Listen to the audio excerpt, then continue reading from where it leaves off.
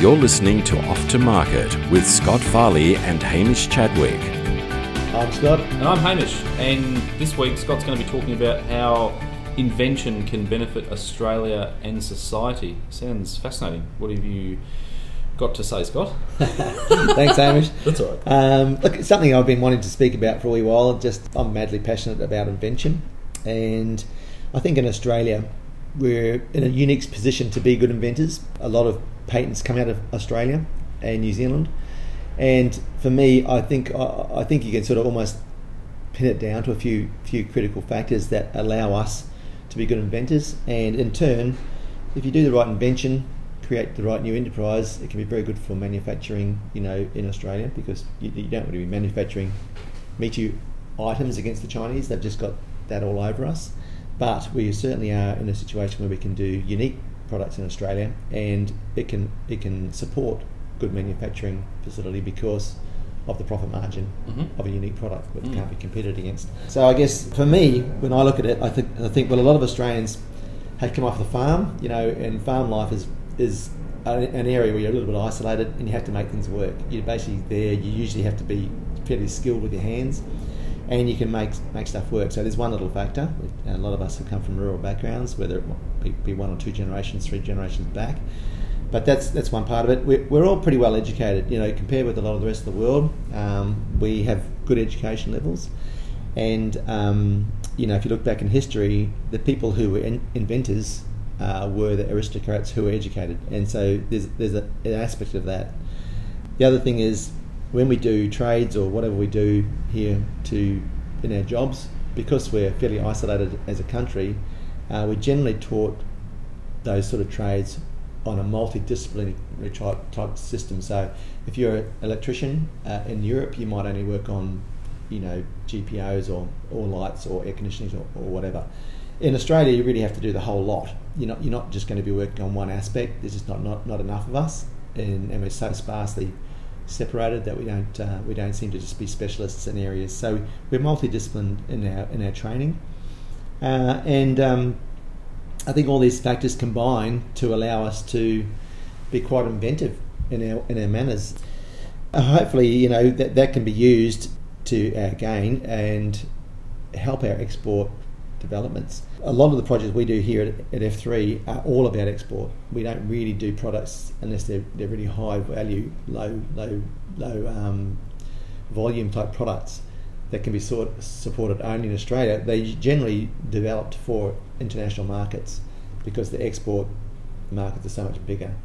So I think the fact that you invent a new idea, it's totally new to the world, it generates new enterprise, so the new business generates with that. And the benefits are huge as far as employing people. Everyone who's touches that project, it's all new money, new work, and any export money is new money into the big pool. We're quite a developed country, but a lot of our money just spins around in circles. It comes in and goes out in the same channels. Export money is new money. It's like if you picture Australia as a bucket, and a hole one side and a hose on the other side. The export money is the hose in, and the hole on the bottom is all the money we spend on new cars that come from overseas, etc., etc. So it's really nice to have that balancing point. I know a lot of it's our mining and our agriculture fuels that input as well. But if you can export a product and have it manufactured here in Australia, it's got huge benefits. So the reason a new invention, especially if it's new to the world and unique, can support manufacturing in Australia is because there's not a competition to the bottom of the price range. It's always got good profit margins in it. If you develop it properly, and so you can actually spend more money on manufacturing and still make money on that product. Obviously, you don't want to spend too much, but if you design things in a way that takes a lot of the labour out of them, you can actually afford to manufacture products in Australia. And even if you have a bit of labour in it, like Cochlear is a classic. It's got magnificent technology, all patented, and they manufacture here and sell around the world. So fantastic example of that situation. And the thing with manufacturing, it's sort of one of those things that a lot of people sort of look down on. Manufacturing, working in a factory, whatever. But it's a really soft option when you leave school. Like, kids leave school and they've got all these options or all these directions, and they're almost overwhelming. A lot of people come out of school, the world's their oyster, but they may not be intellectually inclined, and it doesn't mean they're not smart. It just means that they might be more inclined to a trade or better with their hands or whatever.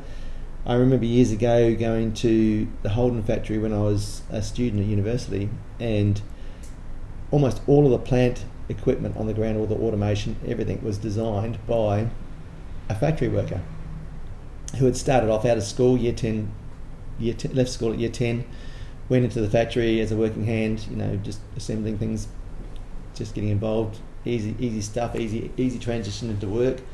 And he was incredibly intelligent and just understood the way things worked, and eventually ended up designing all their production line. So it's a really nice soft entry and lots of ability to work your way up a chain, and that's why I love it. I love manufacturing. It gives kids a way out of, a soft entry into the workforce, and lots and lots of support, lots and lots of educated and qualified people to teach, and lots of avenues inside that manufacturing plant to take. You might want to go into accounting, or you might want to go into design, you might want to go into shipping or transport or warehousing, anything. There's plenty of different options in a factory. So I love that aspect. I think it's very good socially. So as far as I'm concerned, Invention is really a lovely thing for Australians to have. It's one of our little benefits, and it really can help us to try and overcome this Me Too mentality and trying to, I don't know how many factories I know of that just try and produce products in competition to China, and eventually the competition gets too tight and there's no money in it, no one's getting paid, so they fold. The Invention, I think, is a really important thing to foster in Australia, and a lot of it unfortunately gets shipped off and we get paid a royalty from a multinational overseas. It's a crying shame, to be honest. So I'd love to see more investors getting behind Invention, and obviously governments are doing quite a bit now, but there's still more to be done. If you look at the holistic picture of how an invention improves society, we've had an individual here who's developed a $300 million company, an individual. Like, that's a fantastic benefit for Australia. All export money, all into Australia, employing lots and lots of people, generating more business as it goes along. It can't be underestimated the benefits of Invention. Okay, and it's also interesting. I know, Scott, you've spoken about this before, but Australia culturally is quite accepting of new ideas and invention, if you want to call it that. Yeah. Because you were mentioning that other countries are not so accepting. So they're a bit more conservative, where Australia seems to be will buy new things more readily, and buy into new concepts more readily. Why do you think that is as well? Because you mentioned also that some companies will use Australia. We spoke about this before, but some companies will use Australia as a test bed. Why is that? Is there any other more reasons to... The test bed is different to the first question. I don't know why Australians are good early adopters. We love technology. We've always had more cars per capita and more phones per capita than most other countries, even America, which is strange because America's very, very consumer driven. But we do seem to have that. I'm not sure why that is. Perhaps it's just we've had to adapt and accept things more readily than other countries because we're isolated and come from farming, or because we just want to feel like we're as good as the other countries, and so we try and have the newest and best. I'm not really sure what that is. The test bed issue is more related to our isolation. If a multinational comes to Australia and does their testing, for one, if you can launch something in Australia, you can pretty much launch it anywhere in the world because we're so culturally diverse, and we're so sparse. Like, we've got this huge, as they call it, tyranny of scale. Right. Because you've got to try and distribute stuff.